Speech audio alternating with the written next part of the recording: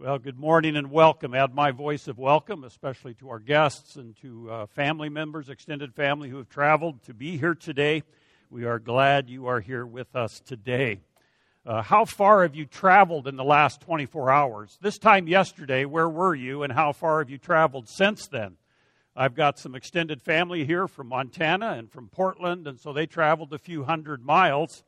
And when you think about it, you may feel like you're sitting still right now, right?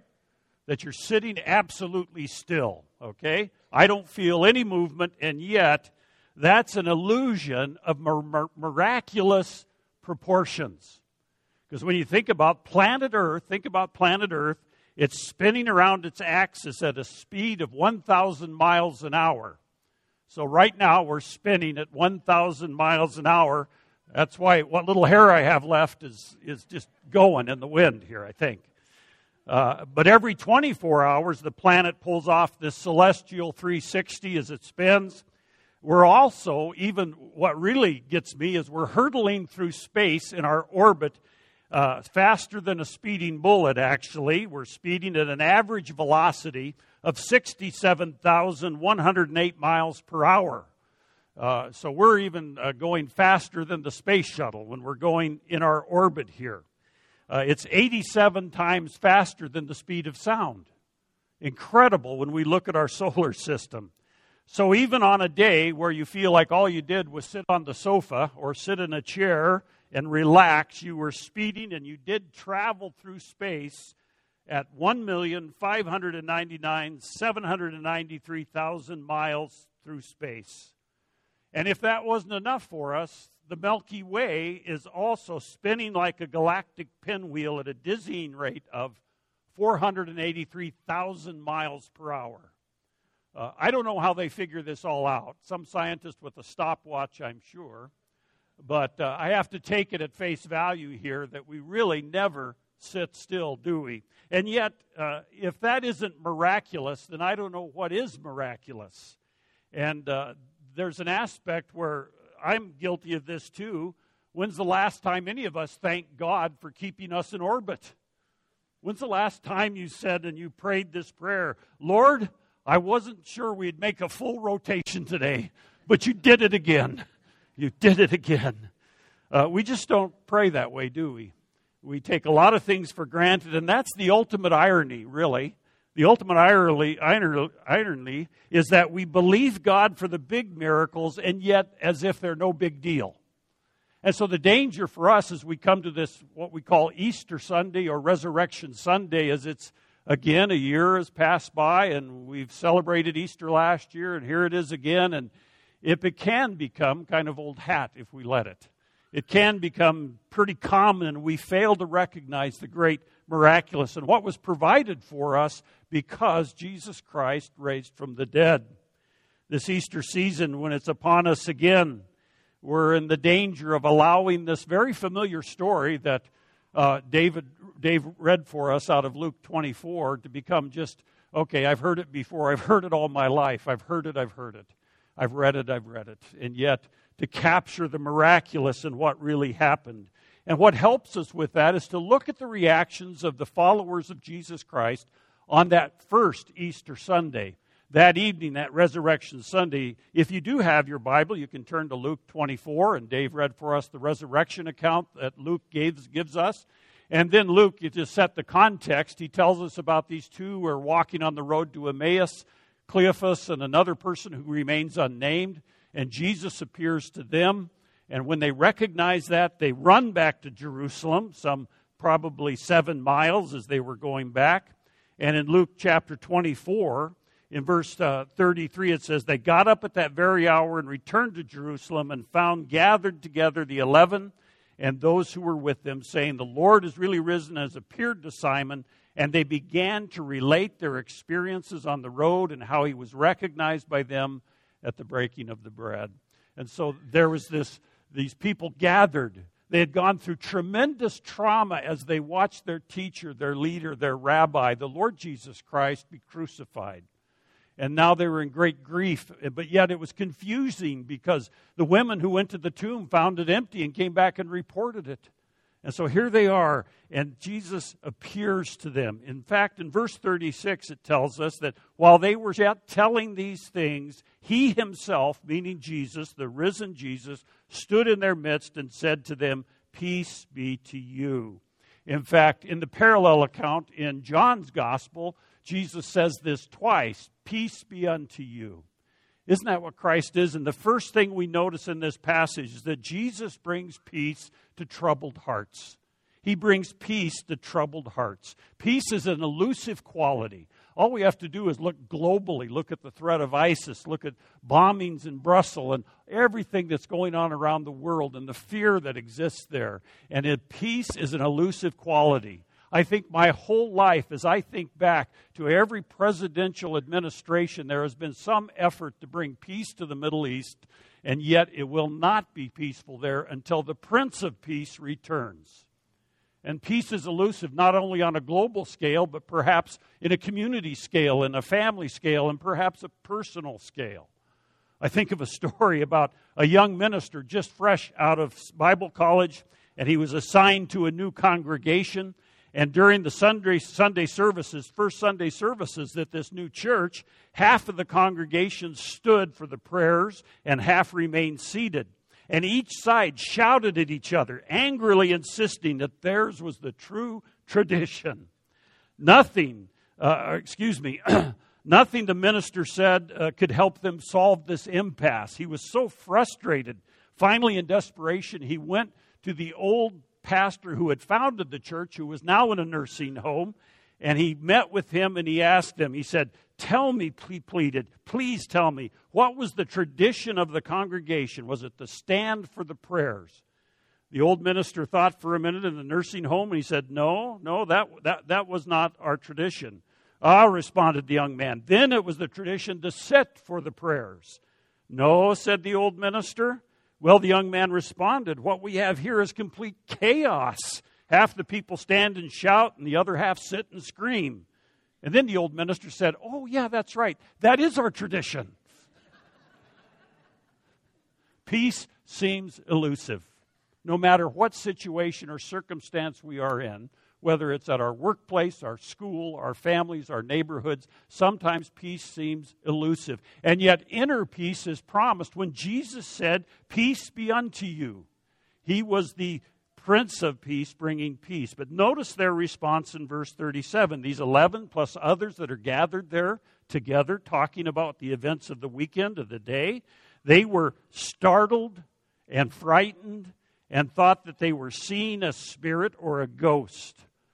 They were startled and frightened. Fear overcame them. And what does Jesus do? This Prince of Peace, he said to them, "Why are you troubled, and why do doubts arise in your hearts?" Boy, if that is not a description of life at its most difficult. Troubled hearts, doubtful hearts, difficulty dealing with things. In fact, we were discussing this in our life group, and one of the things that we talked about is the difference between unbelief and doubt. Unbelief is saying, "I will not believe it," whereas doubt says, "I have questions."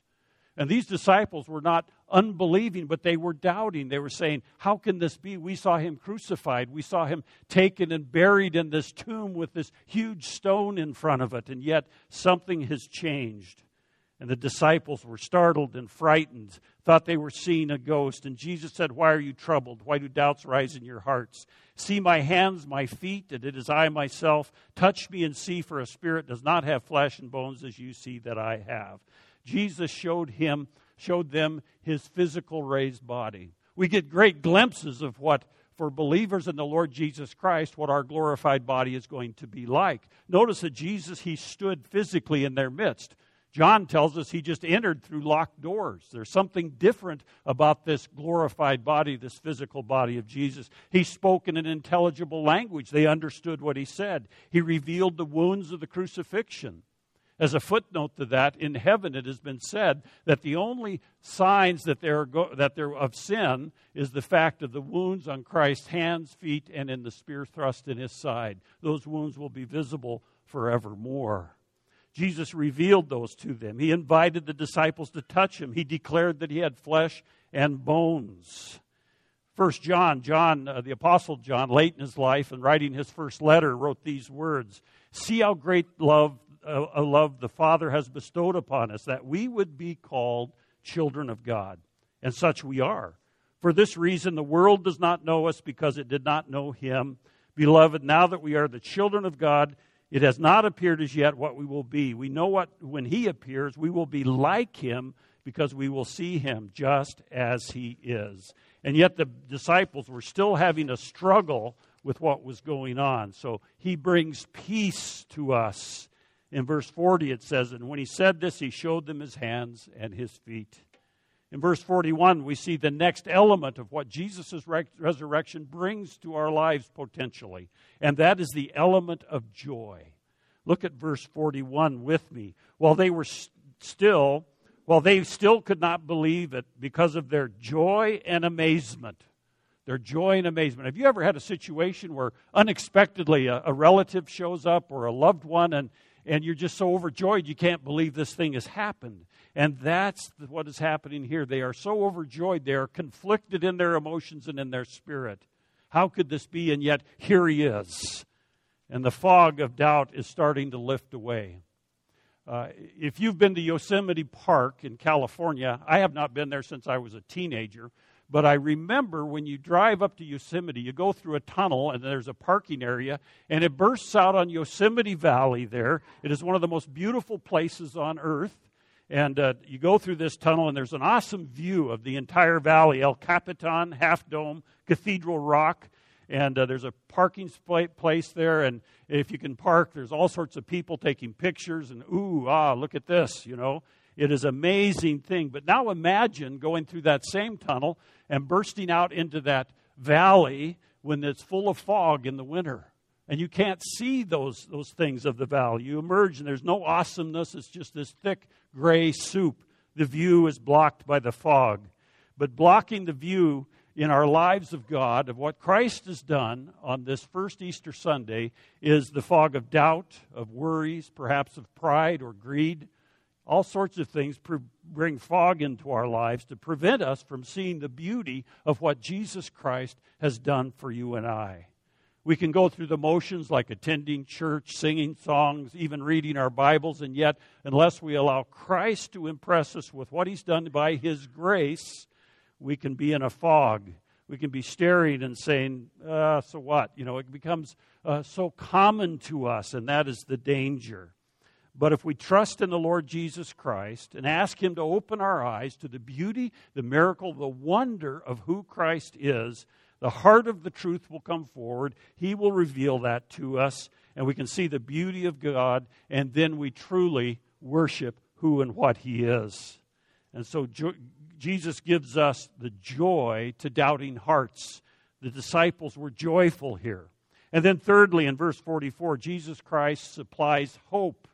He gives us peace, he brings joy, and he brings hope. In verse 44, he says to them, "These are my words which I spoke to you while I was still with you, that all things which are written about me in the law of Moses and the prophets and the Psalms must be fulfilled." He's referring to all those prophecies, all that foretelling that this Messiah would come rescuing people from their sins. All of these things were being fulfilled, and Jesus Christ brings hope in life. Now remember, hope is only as good as the object it's placed in. We sometimes confuse that with wishful thinking. You know, I can wish all day long that I'm 20 years younger, 20 pounds lighter, and have more hair on my forehead. But that's just wishful thinking. There's no reality to that. Or we can hope that we win the Powerball. Now, statistically, that's probably not a very good object to place your hope in. But here we have the concrete evidence that Jesus supplies true hope because he is the fulfillment of the Old Testament from thousands of years before and hundreds of years before, portraying this coming Messiah. He fulfills this out of the prophet Isaiah, out of Zechariah. He is the one. When you think about that, we think about hope. We think about those times here on earth. We are blessed with many, many things. But have you ever had a day, I can remember as a grade schooler in summer, I wish summer would never end. It was so great, and we wouldn't have to go back to school. But there's even as adults, we think of those days where we have, boy, I wish this would never end, whether it's a vacation day or friends and family are with us, and we just wish it would never end. But of course, it always does, doesn't it? J.I. Packer, the great writer and theologian, said, "Hearts on earth say in the course of a joyful experience, I don't want this ever to end, but it invariably does. The hearts in heaven say, I want this to go on forever, and it will. And there can be no better news than this," unquote. Though this passage talks about the fulfillment, even though he doesn't use the word hope here, Jesus is reminding his disciples that he is the fulfillment of Israel's longing, of the prophets and those who went before him. Isaiah 40 and its promise of the coming of a forerunner who turned out to be John the Baptist in Luke chapter 3. Isaiah 61 and the proclamation and the realization of deliverance from our sins, Luke 4. Psalm 118 and where it calls for the reader to receive the one that comes in the Lord's name, and that he will be rejected and then exalted. Psalm 110 and the psalmist there, the promise of a shared rule with God and the exaltation to come. Daniel 7, one of the prophets. So there's all of this that's going on. And then fourthly, not only does Jesus Christ give us peace through the resurrection, he gives us joy, he gives us hope. For those who believe in the Lord Jesus Christ, we are heaven-bound because of what he has done. But finally, it's not just heaven that's coming, but it is purpose in life. Do you lack purpose in life?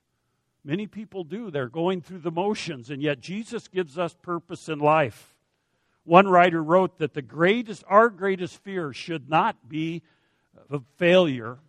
Our greatest fear should not be a failure, but our greatest fear should be at succeeding at something that really does not matter. And so Jesus gives us purpose in life. Notice 47 through 48. He opens their minds in verse 45 to understand the Scriptures, and then he says to them, "Thus it is written that Christ should suffer and rise again from the dead the third day, and that repentance for forgiveness of sins should be proclaimed in his name to all the nations, beginning from Jerusalem. You are witnesses of these things, and behold, I am sending forth the promise of my Father upon you." So he gives us purpose in life, proclamation of his name. The arena is all nations, all peoples. We're to witness to them. In our family room, we have a treadmill, and I use it to hang laundry on. Dawn actually uses it, and my granddaughter Bertie, when she's here, she uses it. But treadmills, if you like them, they're a way to get some exercise. But unfortunately, sometimes religion or church feels like a treadmill, and perhaps your life feels like you're on a treadmill. You're working hard, but it seems like you're not getting anywhere. That's a good image for one way to approach the Christian life, especially if you consider the history of the treadmill. We think treadmills are fairly recent additions, and yet in Victorian England, treadmills weren't found in air-conditioned health spas. They were found in prisons, actually. Treadmills, at that time they were called tread wheels, were used in penal servitude as a form of punishment. I still think they're a form of punishment, personally.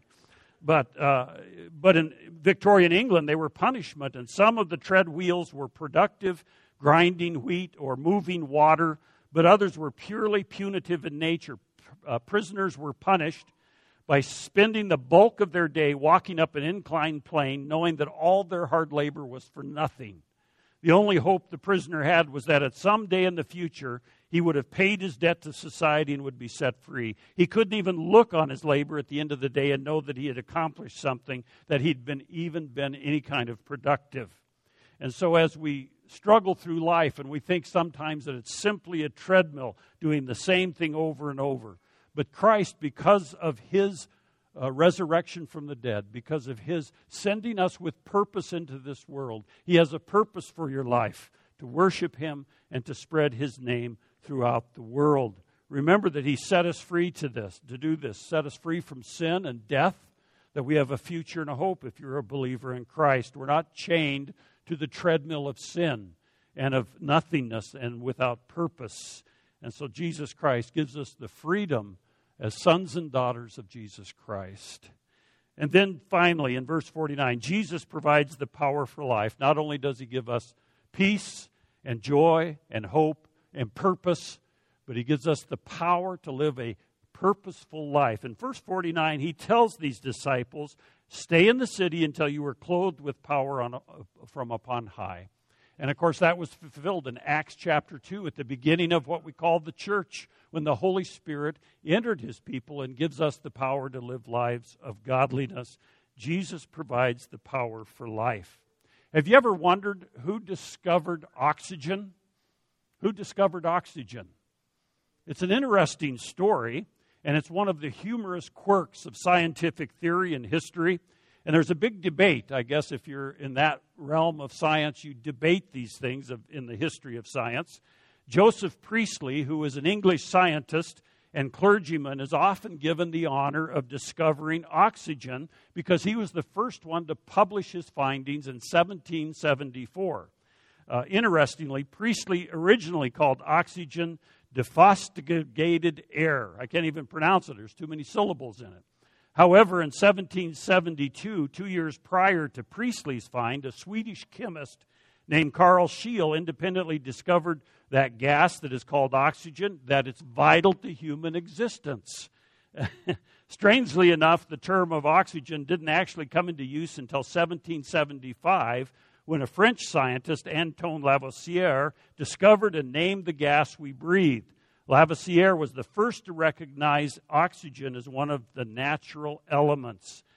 Regardless of who gets the credit in the scientific world, it's odd to think of human beings discovering oxygen, isn't it? It's kind of like a fish discovering water, okay?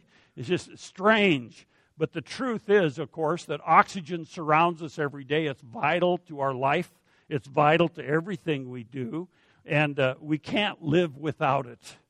And the same is true of Jesus Christ and His Holy Spirit in our lives. We think we get through life just fine without this being called God, God the Father, God the Son, and God the Holy Spirit. And yet, He is necessary for eternity's sake. In my home, we only get 2 TV channels. One is Judge Judy. My wife is working on her law degree. And we get, what is that, HGTV, the couple that repairs the house. Married couple down in Texas. Fixer Upper. Okay, we get that one too. That's all we get. Yeah. But anyway, and so I very joyfully and willfully watch The Home Improvement. I can't do Judge Judy's voice, so just a lot of arguing for me. But anyway, but one of my favorites from years ago was that home makeover show. I think it was called Extreme Makeover Home Edition. I don't know where it went, but I thought it was a very good show because they featured a team of construction workers and designers. Ty was the host, Paul was the designer, Paige was a designer, Michael and Tanya, and they would all race over to help a family that was less fortunate. You remember that? And they'd analyze the problem, they'd plan a course of action, and fix up a house for them, or even build them a new house, all in the span of 45 minutes.